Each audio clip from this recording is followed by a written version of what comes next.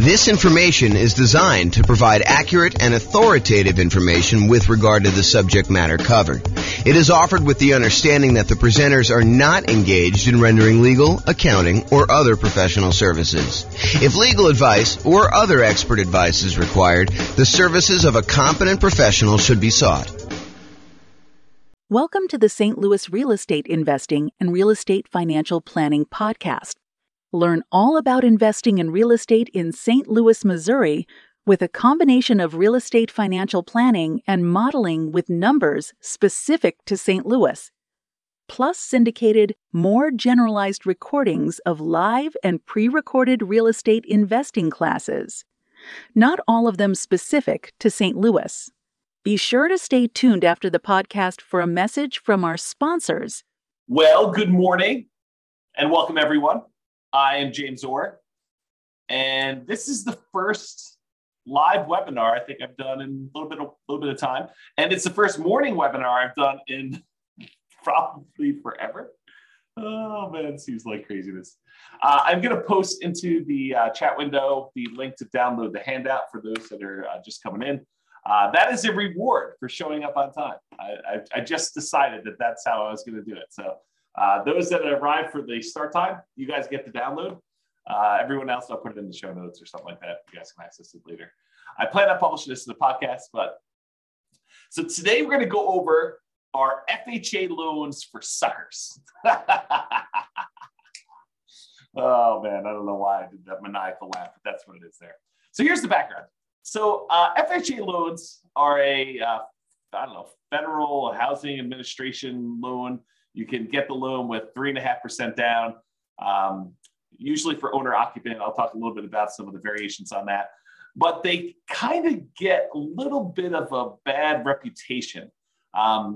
So whenever you get an FHA loan, whenever you put less than 20% down, there is a thing called private mortgage insurance. And I'll go over a little bit more about private mortgage insurance here in the next slide.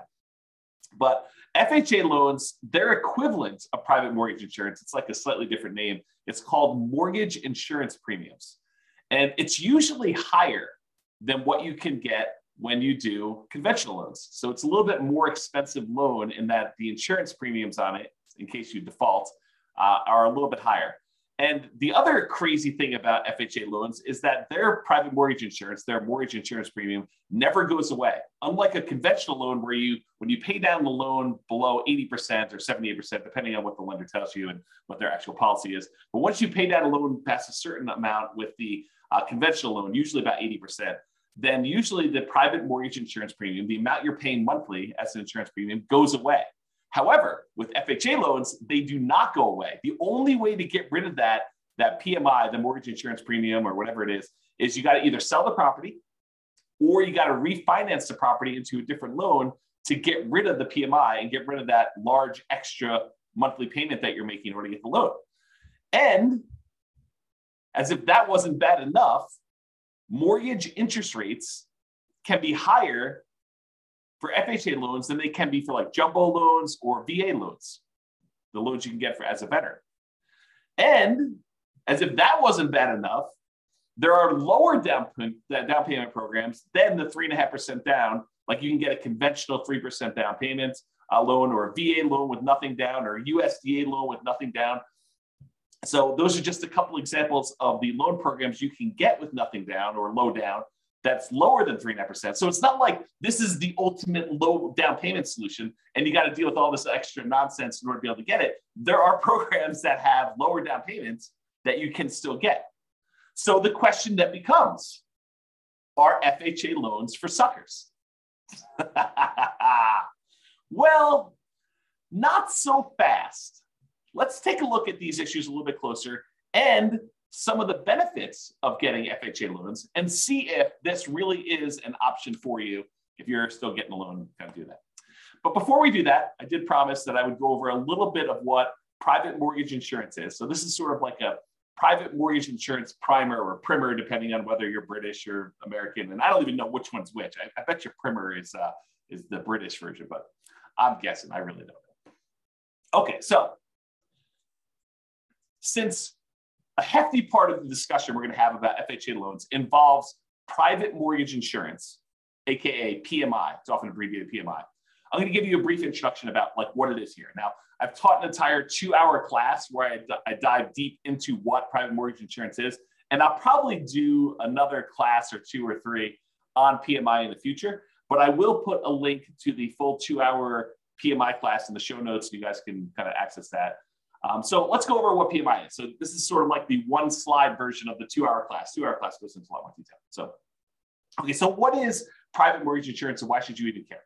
So private mortgage insurance is insurance that you pay for, you as the buyer, you as the person getting the loan, that benefits the lender to protect them in case you default. So the basic idea is this. The lender says, hey, look, I would really like to give you a loan, and I really want you to put 20% down. And you say, thank you very much, but I don't have 20% down. Or thank you very much, but I'm not really interested in putting 20% down. So they say, okay, I'll tell you what we're going to do.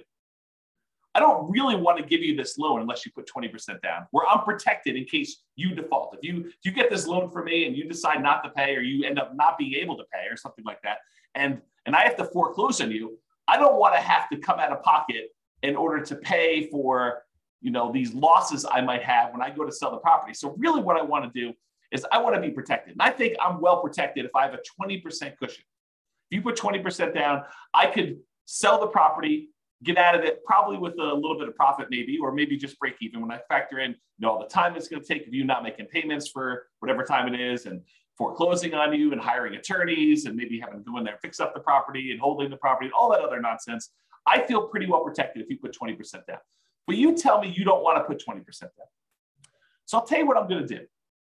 If you're willing to insure me that I will not lose money on this deal, and by insure me, I want you to hire a third-party company, someone else, not you or me. I want you to hire someone else such that if you default and I have to foreclose on you and I have to get the property back, and I can't sell this thing and get my money back with the 3.5% that down payment that you made, or whatever down payment is, then I want the third party to come in and make me whole, or at least pay me a good amount of what I lost back, right? That's what the insurance is. So you, as the borrower, are paying a third-party company, the private mortgage insurance company, in order to protect the lender in case you default. Now, this can often be paid upfront. You could say, and Mr. Insurance Provider, I want to pay you $5,000, and the $5,000 is a one-time premium that if I default during the entire life of the loan, you will make the lender whole, or up to a certain point. They'll help recover some of the losses. Or Mr. Insurance Company, I want to pay you monthly until maybe some point in the future where there's enough equity where there's no reason to pay you anymore. So maybe it's a monthly payment for, 5 years, 10 years, however long it takes you to get below 80% loan to value or 78% loan to value or something like that. Or it could be both. You could pay an upfront fee and you could pay a monthly fee. Those are really the 3 options for paying this kind of private mortgage insurance. So how much is the private mortgage insurance? Well, there are lots of factors that determine the rate. And I go over a lot of these in the PMI class, the full 2-hour class, which I'm not doing now. Except with FHA loans, they're usually standardized for everyone. So there's no if you have better credit, you get a lower rate, or if you have 2 people on the loan, you get a better rate. Those are some examples of how they vary. But with FHA loans, it doesn't matter. They're usually standardized for everyone, but can vary depending on the term of the loan you choose and the amount you put down. So the PMI, the equivalent of PMI, it's actually mortgage insurance premium, MIP. So if I say PMI and I'm talking about the FHA loan, it really is MIP, but they're the same mechanically. They work the same there. So with this FHA loan, it can vary depending on the term of the loan. If you do a 30-year loan versus a 15-year loan, for example, and the amount you put down. So 3.5% is the minimum you can typically put down with FHA, excluding this whole down payment assistance thing, which is often coupled in with FHA.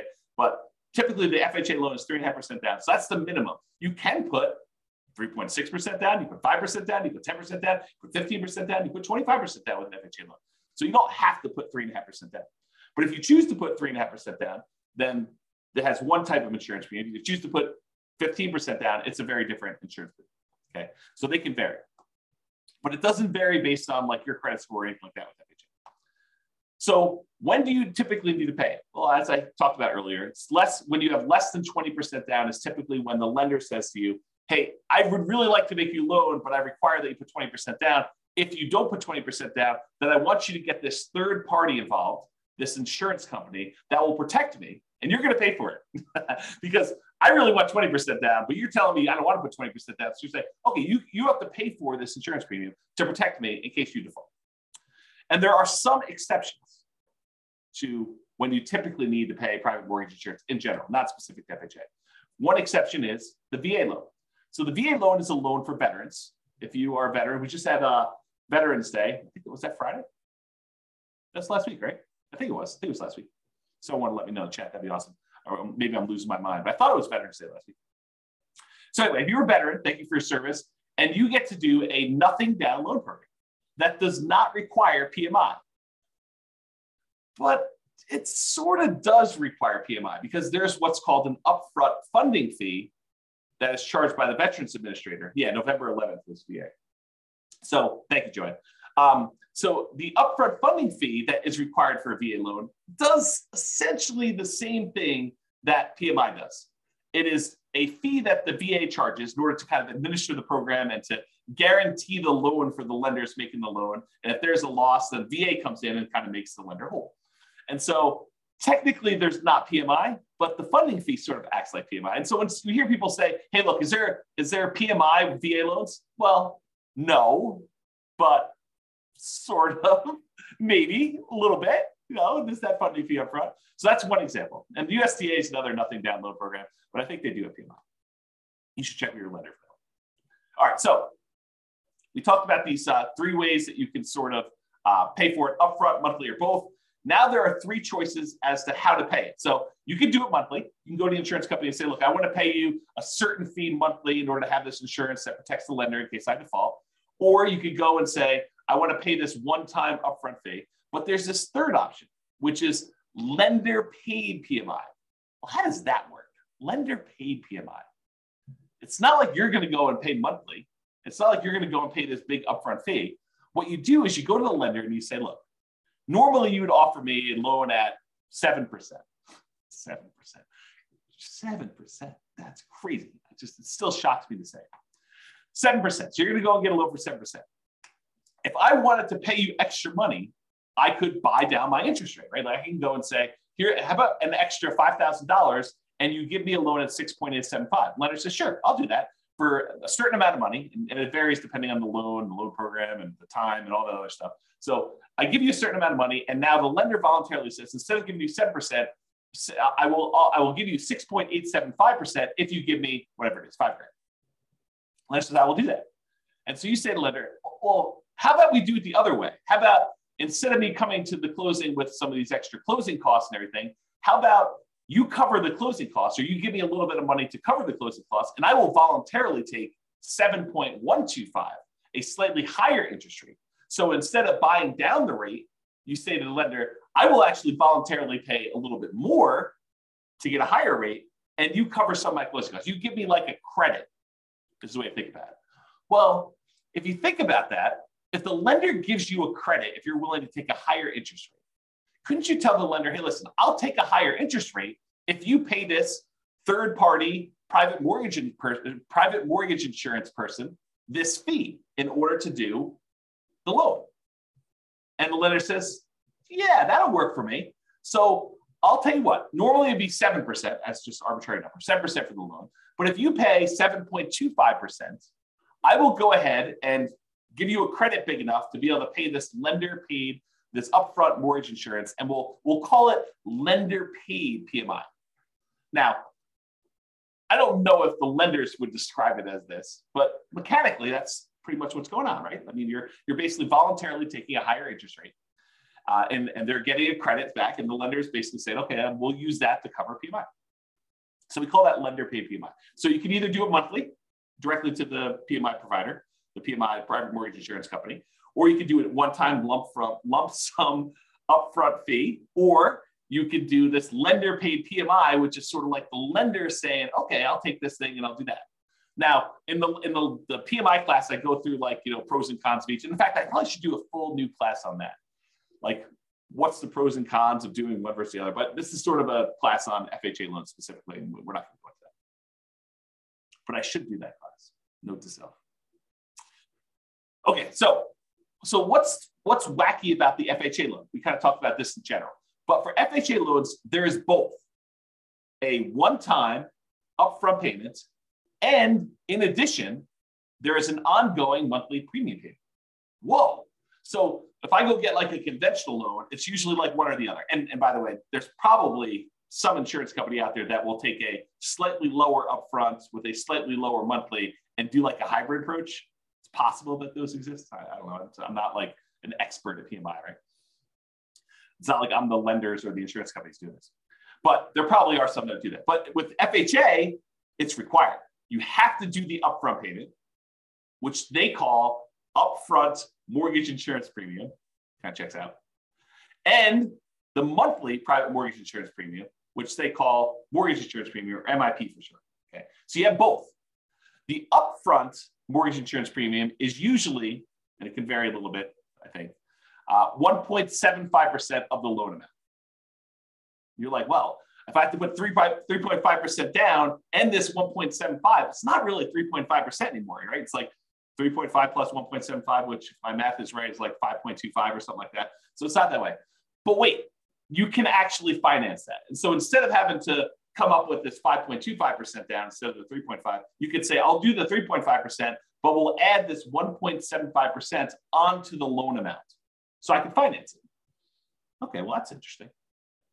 It's bad in some ways that I got paid this upfront fee, and it's not the lowest fee I've ever seen, right? It's not super, super cheap to do this. And I can finance it. Okay.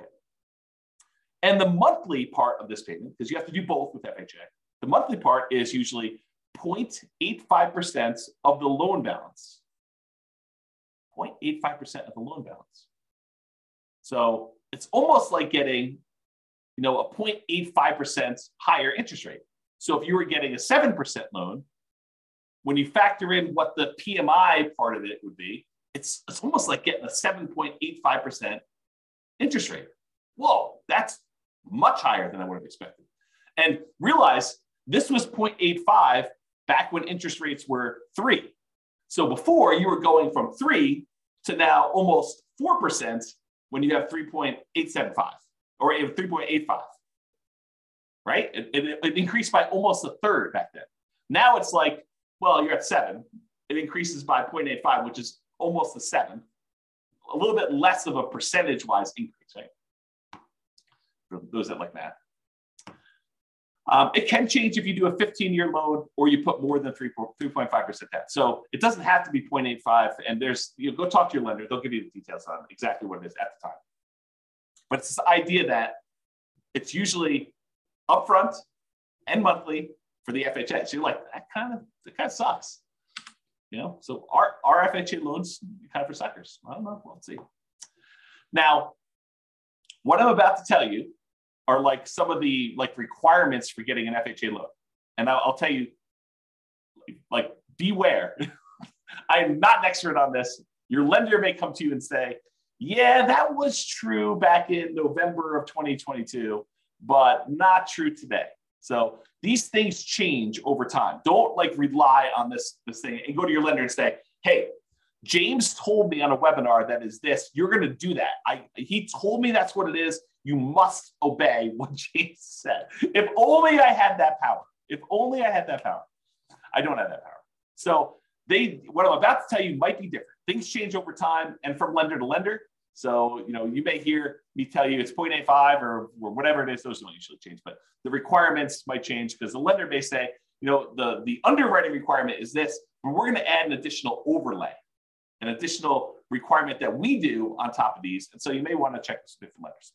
So always check with your lender to verify what I'm telling you. Just because one lender you talk to says it can't be done does not necessarily mean that it can't be done. They may not be able to do it, but another lender may be able to. Different lenders have different loan programs. Realize that. Not everyone is exactly the same. Different lenders look at things differently and may be willing to do something that all other lenders won't. I don't find these to be as true, but I do find it to happen occasionally where some lender will be like, oh yeah, we do that all the time. It's not a problem. And other lenders have been telling clients no. We will primarily be discussing what I believe most lenders will do. But as I said, some lenders have these overlays or internal policies that are more restrictive than what the loan program requires. For example, the FHA loan program may require a credit score of 640, but the lender may have an overlay that says they're not going to originate FHA loans unless the borrower has a credit score of 660. So they can voluntarily choose to do these overlays. And if you went to another lender, they may be willing to give originate the loan with a minimum of 640. So just realize that could happen. Okay. So let's talk about rates. How do FHA loan rates compare to some other loans, like the 30-year conforming loan or 30-year jumbo loan or 30-year VA loan? This chart goes back to November of 2021. It's put out by Black Knight. Where's the name of these guys? Black Knight Holdings Company, Black Knight Technologies. They're basically a mortgage company, a company that does stuff for mortgage lenders. They're kind of like a behind the scenes thing, and they aggregate a bunch of data. And so this shows you historical stuff. And the FHA loan is this blue line that's sort of in the middle most of the time. The highest interest rate loan typically is that 30-year conforming loan that we see. It typically is blue. And there are times when FHA loans are a little bit more expensive than those, but historically, recently it seems like the 30-year loans have been a little bit more than the FHA loans and all the other loans, honestly. The jumbo loan tends to be sort of toward the bottom. I can't quite tell the differences between those yellows, but I think those are typically the bottom ones. The FHA loan is this blue one, sort of in the middle here. And then the VA loan tends to be one of the cheaper loans you can get. So you can kind of see the differences in rates between all those. Now, I want to point out something to you. The FHA loan here, which they said the current rate is 6.875 as of the October numbers, which is the latest one they had. So they said the rates for 30-year FHA was 6.85. That does not include that 0.85% mortgage insurance premium. So this conforming loan, assuming you're putting 20% down, does not have a mortgage insurance premium. But the FHA loan would, and it's not shown on here. So realize the FHA loan is much higher than what these would be. So it doesn't take into account that PMI. Okay. So it might look like it's a lower rate than what you could get for a 30-year conforming, but when you add back in the PMI, it's not a lower. It's like a higher monthly payment. So like we're beating up on the FHA loan. We're saying, hey, look, this might not be that great. And then we're going to talk about why you might still want to do it. So mortgage insurance. I'm going to show you an email I received from a credit union local to where I live. Doesn't matter. You can go find your own local credit union. I'm not offering you this rate. It's not like, oh, James told me I could get this rate. No, that's not what I'm telling you. So you need to go contact your own lender. Rates can vary over time, even throughout the day. Like, some lenders say, oh, in the morning, the rates were this, the afternoon, they're this, they change hour to hour. Based on the loan product. So if we talk about, different loans or whatever it is, your credit score, although FHA rates don't typically vary based on credit score. That's a plus for FHA, right? Unless you got good credit, then it's not a plus because you're sort of getting lumped in with everybody in this mix. If you have really good credit, then you're sort of being penalized because the rates don't vary with credit score. But if you've got a bad credit score, you're like, oh, this is pretty good. I'm kind of winning here in a little way. And this does not usually include that monthly private mortgage insurance MIP premium. So back when this happened, November 18th, I guess it was yesterday, the FHA loan, again, I'm not offering you this. The FHA loan rate was 6.25 for a 30-year fixed FHA loan. And that does not include mortgage insurance premium. So it's going to be over 7 with that. And then the 30-year fixed conventional loan was 6.625, which would be lower than what the FHA would be with PMI, but it's higher than what it is without PMI, if you think about it that way. And I guess they don't do VA here, but they have some ARMs and they have some jumbo loans. Jumbo loan 6.875, and the 7-year ARM jumbo is 5.875. So you can kind of get a feel for that. Okay, so I just wanted to give you a feel for what rates were. So how popular are these FHA loans? Is this like 1% of the population's getting them? Like no one's getting them, but we talk about them all the time? Or like 80% of the market's getting them? Like what's going on? And so this shows you, same company, Black Knight, put out this or Origination's Market Monitor report. This is through October 2022. And it shows you what percentage of all the loans that all their companies are doing based on the type of loan. And so conforming, I'll just do this last one. You can go look at historically. These do change a little bit over time. But historically, conforming right now is about 56.4%. So a little bit more than half of the loans are conforming loans, conventional type financing. 15.8% are non-conforming loans.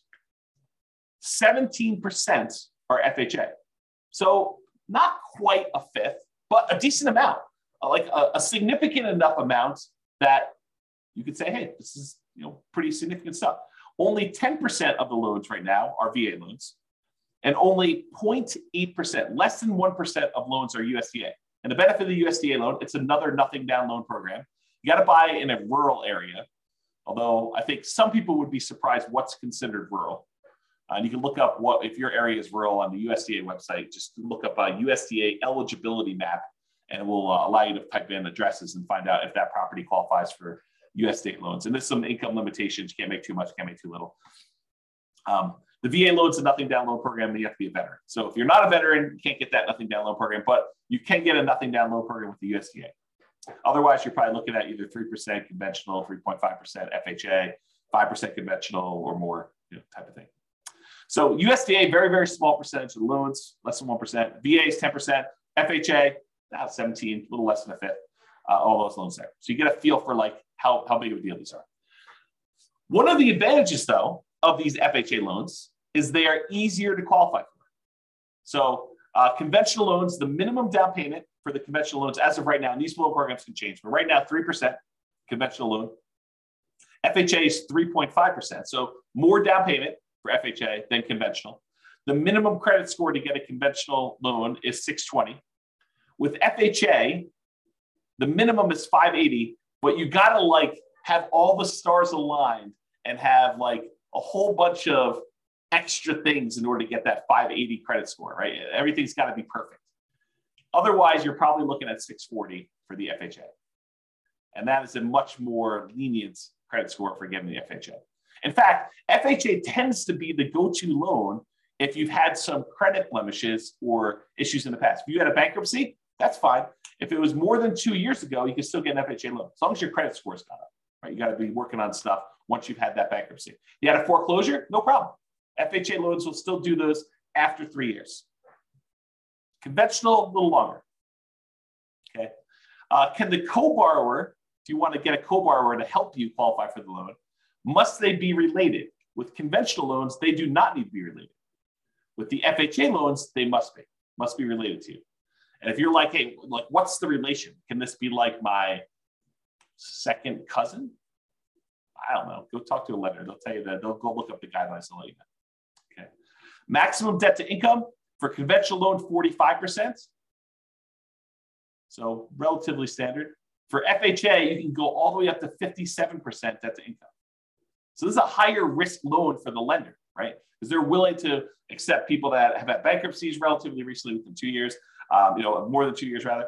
Foreclosures, at least 3 years ago, they'll allow a maximum debt to income, which is significantly higher. So they're kind of like taking on more risk, which is reflected in these extra mortgage insurance premiums and stuff. And then a single family home max loan limit, you can kind of read what those are. Those do change over time, so I'm just not going to read them out loud. And can you get a gifted down payment and closing costs? With conventional loans, yes, and with FHA loans, yes. And of course, go talk to your lender. They'll give you the actual requirements for what that is and how to do it, and make sure you document it and all that stuff. So really, FHA loans are a little bit easier to qualify. So that's a plus. So a whole bunch of downsides, but some pluses there. What about credit scores? Well, if you have a 360 to a 499, you do not meet the minimum credit score requirements for FHA. So less than 500, not happening. You have to get creative. You have to go do creative financing, buying properties subject to, or taking over existing loans, or doing a lease option or something like that, or you're saving up and buying properties all cash. That's another alternative. So if you've got less than a 500 credit score, that's going to be a challenge to do that, or partner with somebody who has a better credit score. If you have between a 500 and a 579, the minimum down payments for an FHA loan, if you have a credit score between those, is between 5 to 10%. So you can do that, but it requires more down. If you have a 580 to a 619, 3.5% down payment is required with compensating factors. So this is sort of me telling you that a whole bunch of other things need to align. You need to be kind of like in a perfect situation, have a whole bunch of extra stuff going your way in order for you to be able to do an FHA loan with 3.5% down with a credit score between 580 and 619. However, if you're between 620 and 850, just 3.5%. Don't need these extra compensating factors or anything. And of course, go verify this with the lender. This is not intended to be like James is qualifying you on a webinar for getting an FHA loan, right? This is sort of giving you an idea of, are FHA loans for suckers? I mean, that's the title of the class. So that's the idea. Okay.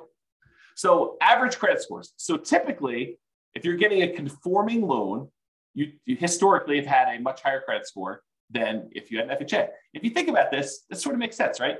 If you have a higher credit score, you want to be rewarded for that. You don't want to be penalized for having these, better credit scores than some of the FHA loan people that don't get penalized for those. And so you typically choose a better loan program for you, a loan program that has better rates and terms and stuff. And there's some limitations, which we'll talk about here in a second.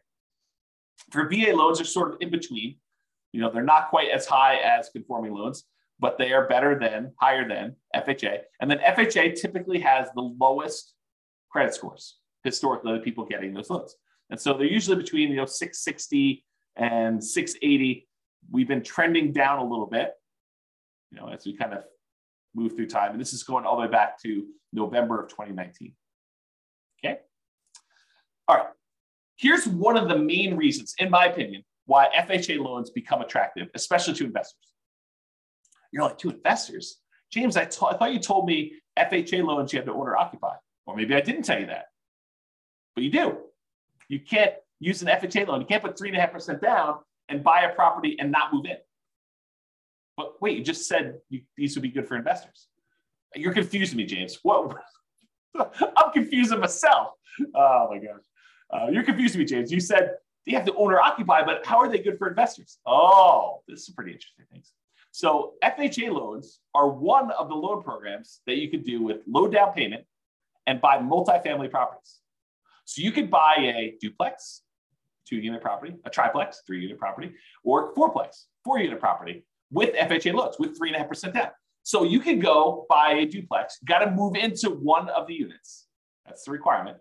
But you can go get an FHA loan, put 3.5% down, move into a duplex, move into a triplex, got to move into one of the 3 units for the triplex or one of the units for a fourplex. Okay.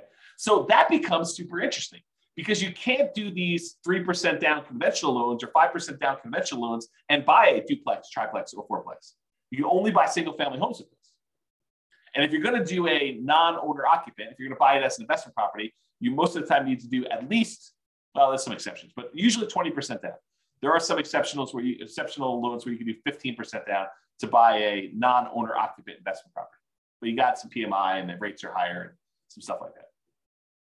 So one of the advantages of using FHA loans is you could buy duplexes, triplexes, or fourplexes in addition to single family homes. So it doesn't have to be duplex, triplex, fourplex. You can do single family homes, and then you can also buy duplexes, triplexes, or fourplexes, which is similar, by the way, to VA loans. VA loans, you can also buy a single family home, condo, townhome, detached house. Plus, with a VA loan, you could also, with nothing down, buy a duplex, a triplex, or a fourplex. Again, for the VA loan, though, you have to be a veteran. FHA, you do not. So with FHA loans, you don't have to be a veteran. You have 3.5% down. You have those credit score and the other qualifications. You could do these types of loans. And you could use the income from these properties to help qualify you for the purchase. With some exceptions. So talk to your lender. It's not like it's universally true. So as of the time of creating this presentation, there's not a conventional loan option that allows you to buy a duplex, triplex, or fourplex as an owner occupant for less than 15% down. And there's only one for a duplex for 15%. So if you have 15%, you can buy a duplex and owner occupy one of the units, but that's the best, lowest down payment you can do if you're doing conventional. But that's one of the reasons why this FHA one's so interesting. So to buy a triplex or a fourplex as an owner occupant, where you move into one of the units with conventional financing, you're looking at 20% down payment.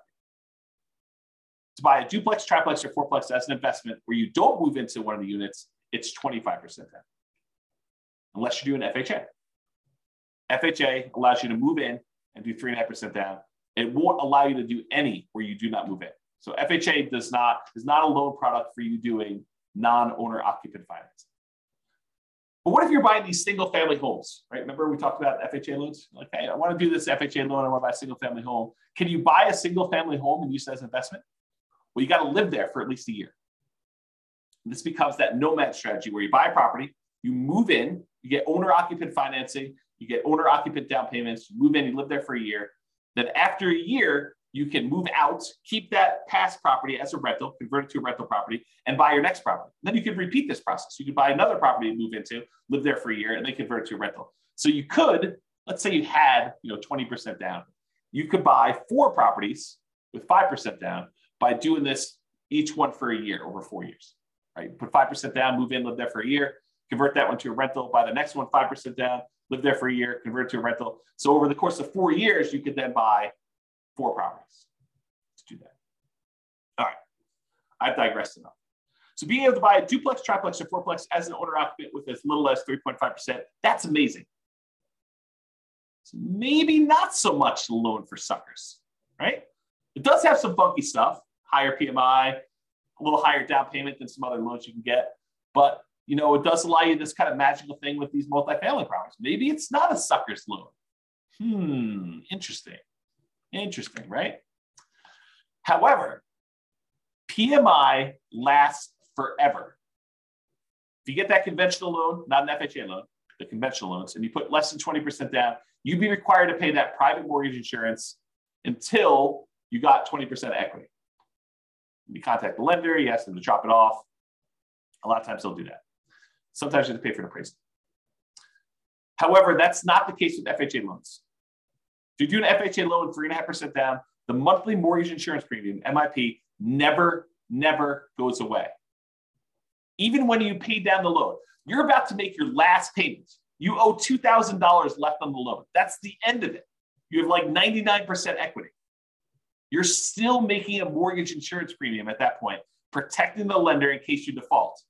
You'd be silly to default. You own whatever it is, $400,000 property, you owe $2,000 on it. Are you going to default? Man, I hope not. I hope you would do whatever you could in order to get that $2,000 to save yourself from losing that property to foreclosure. But you're still paying a mortgage insurance premium to protect the lender if you don't do that. So Joanne's got a question. She says, I'd like to ask a question if I may. We'll see how it goes. And by the way, this is dangerous because I read the questions out loud before I tell you if I can even answer it. If I have a conventional loan, will the bank let me know that I don't have to pay PMI anymore once I meet the requirements when the PMI goes away? No. You're going to have to figure that out on your own and contact your lender and say, hey, look, I think I've got more than 20% equity and do that.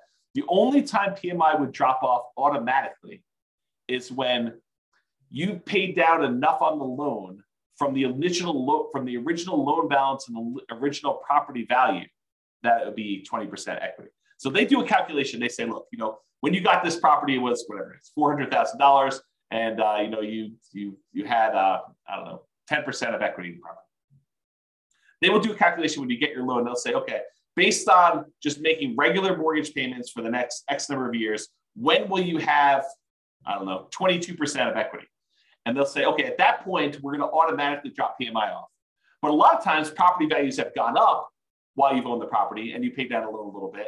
And so you've created 20% of equity.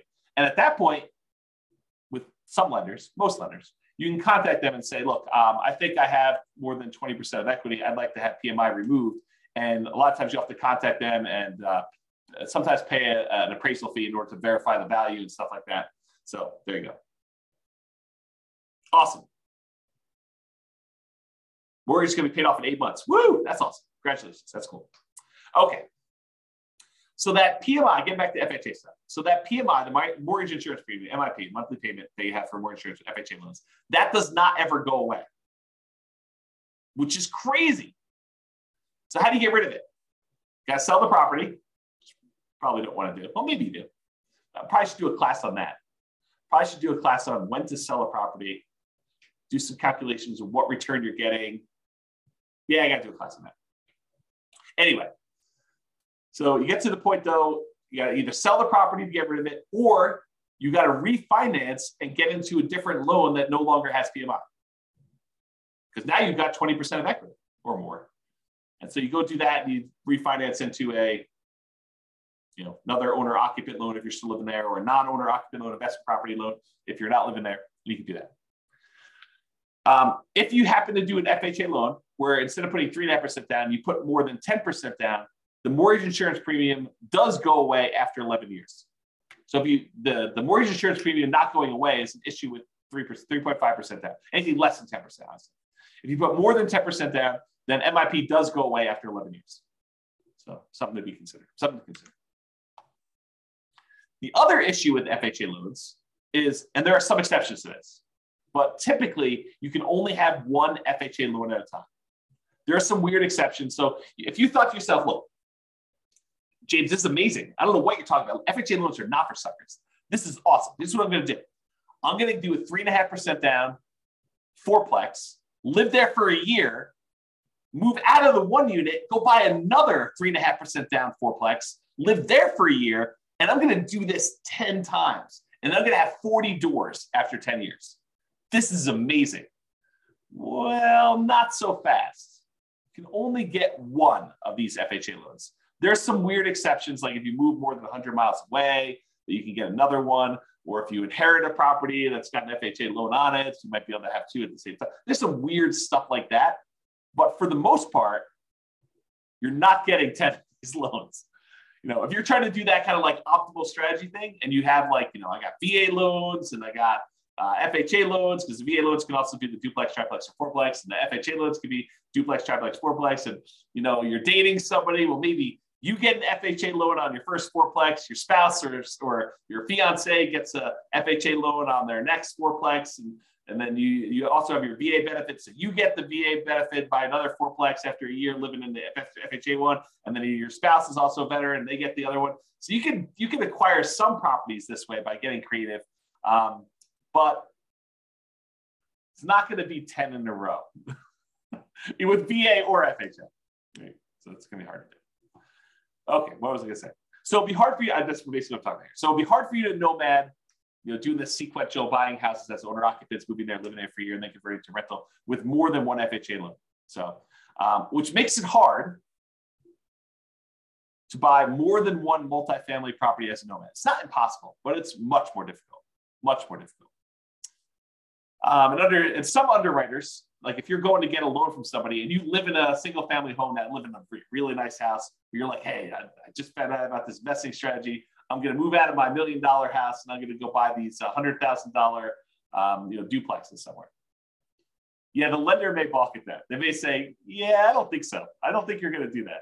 And they may give you some pushback. The underwriter may say, we don't believe you that you're going to go move into this property. And they may say, we're not willing to do that loan. So realize that if you live in a single family home, the underwriter, the person who kind of underwrites the loan, may give you some pushback over you trying to buy a duplex, triplex, or fourplex in general, not specifically to an FHA loan. So just realize that that's potentially problematic. Maybe you get lucky and the underwriter's like, yeah, that's cool. But you heard it here first. It's actually hard to do. Okay. I probably do need to do a whole class on this, but I'll give you the short version. All right, so imagine for a minute that you live in a market where cash flow sucks. There's basically no cash flow on any property. It covers itself, but it's zero, like zero positive cash flow. It covers all the expenses and maintenance and property management, all the other stuff you're doing there, your mortgage payment, but there's no extra cash flow for you. So you have no cash flow on this property. And let's further assume that the property does not go up in value. You buy a $100,000, $400,000, $1 million property, and guess what? 30 years from now, it's worth exactly the same. Still worth 100,000, 500,000, a million, whatever I said. It's the same price property. So you have no appreciation, you have no cash flow, and I'll even say the tax benefits you get and cash flow net out to zero. So you got some tax benefits from owning this property as a rental. Let's just assume that and cash flow are a wash, like zero. You're not making any benefit from that. So you get no appreciation, no cash flow, no tax benefits, but you do get the paying down on the loan. So you're making ground. You put up whatever it is, 3.5% down payment on the property, And at the end of 30 years, the property is paid off. So you went from a 3.5% down payment to now you own 100% of this property. Even though the property didn't go up in value, you now own this without a loan. So you made some ground on your investment. Your investment, the 3.5% they put down, whatever it was, let's call it $15,000. $15,000 you put down is 3.5% down payment. That now is worth $300,000 at the end of 30 years. So your $15,000 grew to be a $300,000 paid off property, even though the property value didn't go up and you made no cash flow on it. And honestly, after the property is paid off, you probably have cash flow at that point. But let's assume there's no cash flow over the entire period that you own it. What's the return you're getting by putting that 3.5% down and then having a paid off property at the end, even though the property didn't go up in value? Well, it turns out that return is 11.823%. So you got an 11.823% return, compounding annual growth return on your money for that entire 30-year period. Well, that's interesting. What kind of returns might you get in the stock market? I don't know. 5, 6, 7, 8, 9, 10, 11, 12, depending on who you believe and what numbers you believe and how that all works out. And that's not guaranteed, right? That's fluctuating. You don't really know what the return is. I mean, a lot of us have seen our stock market accounts kind of go down the last, couple of years. So you have this variable rate return, but which might be, probably 8%, give or take. I mean, I don't really know what it is. But now I tell you, look, you put 3.5% down this loan, and I'm assuming property values don't go up at all. You got no cash flow. You got no tax benefits. This is just paying down the debt on the property. You get 11.8% return by getting this FHA loan. Well, that doesn't seem like a sucker's deal. You're getting 11, almost 12% return on your money by doing this FHA loan, by having a paid off property. Well, that's pretty cool. What if you put 5% down?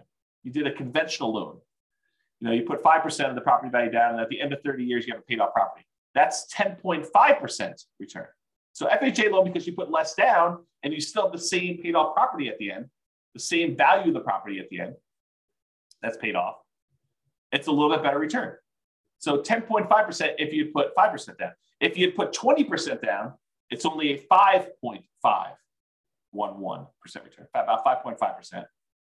If you put 25% down, it's about 4.7. So the more you put down, the lower your return is on that down payment as it grows to a paid off property. So an FHA loan with a relatively low amount down is 11.8%. When did an 11.8% return on your money become a bad deal? When did that happen? I didn't get the memo. If you only put 3% down, you got a conventional loan with 3% down, that's 12.399.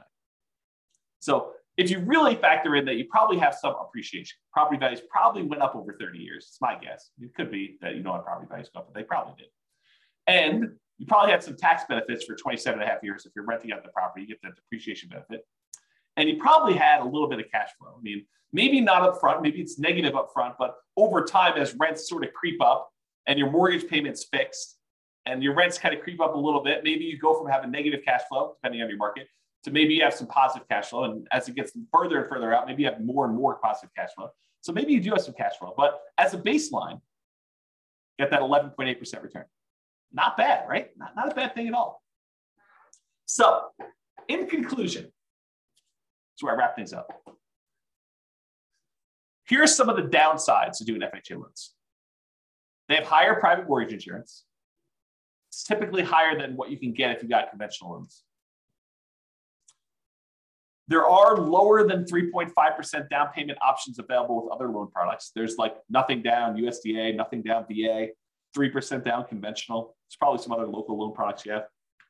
So there are lower down payment products available. So it's not the lowest down payment loan product. They have both the upfront mortgage insurance premium and that ongoing monthly mortgage insurance premium. And you don't get any benefit for having higher credit scores that will lower your PMI. So in those ways, it's kind of sucky, right? I mean, you got upfront, you got monthly, and it doesn't go away. And I didn't say it doesn't go away, but your credit score doesn't impact it. It's not like it gets better if you got better credit. And that private mortgage insurance lasts for the life of the loan, doesn't go away once you get to 20% equity. And sometimes there's a higher, what I call effective interest rate. We take the interest rate and you add in that monthly PMI. It's higher in most cases, I would say.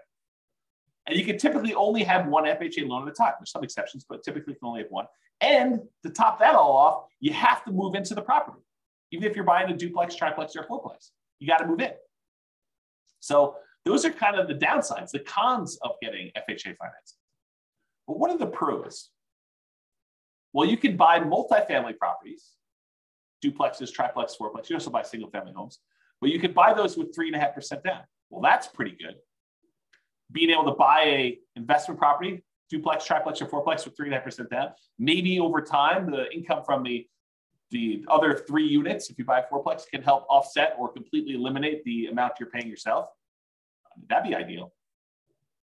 I think this is a huge plus for like nomads who are buying that property, moving in for a year, and then buying the next one, or house hackers who are kind of like renting out part of their property. You can get these FHA loans with lower credit scores than conventional. You can have higher debt to income. So if you've got a high debt to income ratio, these will allow you to qualify for these. It's also easier to get with a recent bankruptcy or foreclosure. I think it's 2 years for bankruptcy and 3 years for foreclosure. It has to be that long away from when you did it. And this is often the loan combined with down payment assistance programs. So a lot of times if you have down payment assistance in your local market, they're combined with FHA loans in order to do this. So for those reasons, there's some pros. So I don't know. What do you think? The question is, are FHA loans for suckers? Definitely has some downsides, definitely has some upsides. What do you all think? Anyone want to participate? Tell me what you think. Otherwise, that is the end of the presentation. No one wants to participate. Or people are typing real stuff. Yeah, James says upside when you're buying multiple properties. Yeah, could be. For acquiring the multifamily properties. Yeah, could be a little plus. And you can refinance out of the loan. Sure. Yep, you can go buy one, do that, then refinance out. The tricky part about refinancing out would be trying to qualify if you've moved into a single family home in between. But yeah, sure, you could do, if you wanted to like move into a fourplex, live there until you have enough equity to refinance out of the loan and then use your FHA benefit again in order to buy your next fourplex, sure, you can do something like that. Yeah, Tony says in our marketplace, there's a limit on the FHA loan limit, and it's hard to buy a fourplex with that loan limit. Sure, absolutely true. And so you got to look at your market or be willing to buy, I don't know, lower priced, which sort of implies lower quality product. James says, I've seen exceptions, life-changing event or distance from current home. Yep, absolutely. And I think I mentioned this, that there are exceptions to being able to have more than one. Absolutely. Go talk to a lender about those. But I think for most people, you shouldn't plan on this, right? You shouldn't say, hey, my loan plan is to have 3 life-changing events. Maybe not plan that. Exactly. Laughing out loud. Exactly. But, if it happens, yeah, absolutely. It gives you an opportunity. You get transferred for your job and you're going to move into another city. Well, then you can start over and do another FHA loan there and keep the other one in the other market where you live or something like that. Yeah, if those things happen, great. If you're planning on those things happening, kind of weird. Helen says, can you get an FHA loan if you already have a house you bought cash or even if you have a mortgage? Yep, sure can. Sure can. You can get an FHA loan when you have another mortgage on something else or a few other things. Tony says, I was able to remove PMI on, I won't say the name of the neighborhood property, and I won't say the city, could be removed too, but there is a 2-year seasoning time frame. So he's talking about how he bought a property and we saw fantastic appreciation and a little bit of debt pay down during that time. And he almost very, very quickly had enough so that he could get rid of PMI. But they said, hey, look, there's a minimum amount of time you had to wait for this PMI. We won't remove it with less than 2 years. So I think that's what he's trying to say in those things. Joanne says, thank you for this webinar. I had no idea who you were. Listen to the podcast.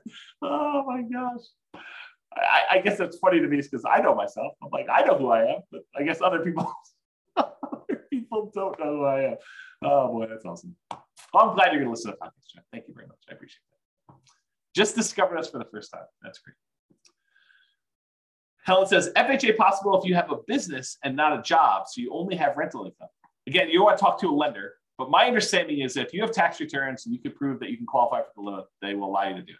But again, talk to the lender. And I would talk to, if one lender tells you no, I would talk to like at least a couple more to make sure that they're not just, choosing not to do those loans and telling you that they can't do them when, another lender can. But I don't know. I'm not a lender. I don't know all the underwriting guidelines. They're available. They're posted online. It's a government-backed loan product. So you can go look it up if you want to. Or the easier route is pick up the phone and call a lender and say, hey, here's my situation. Can I get an FHA loan? And they'll do it for you. So. Cool.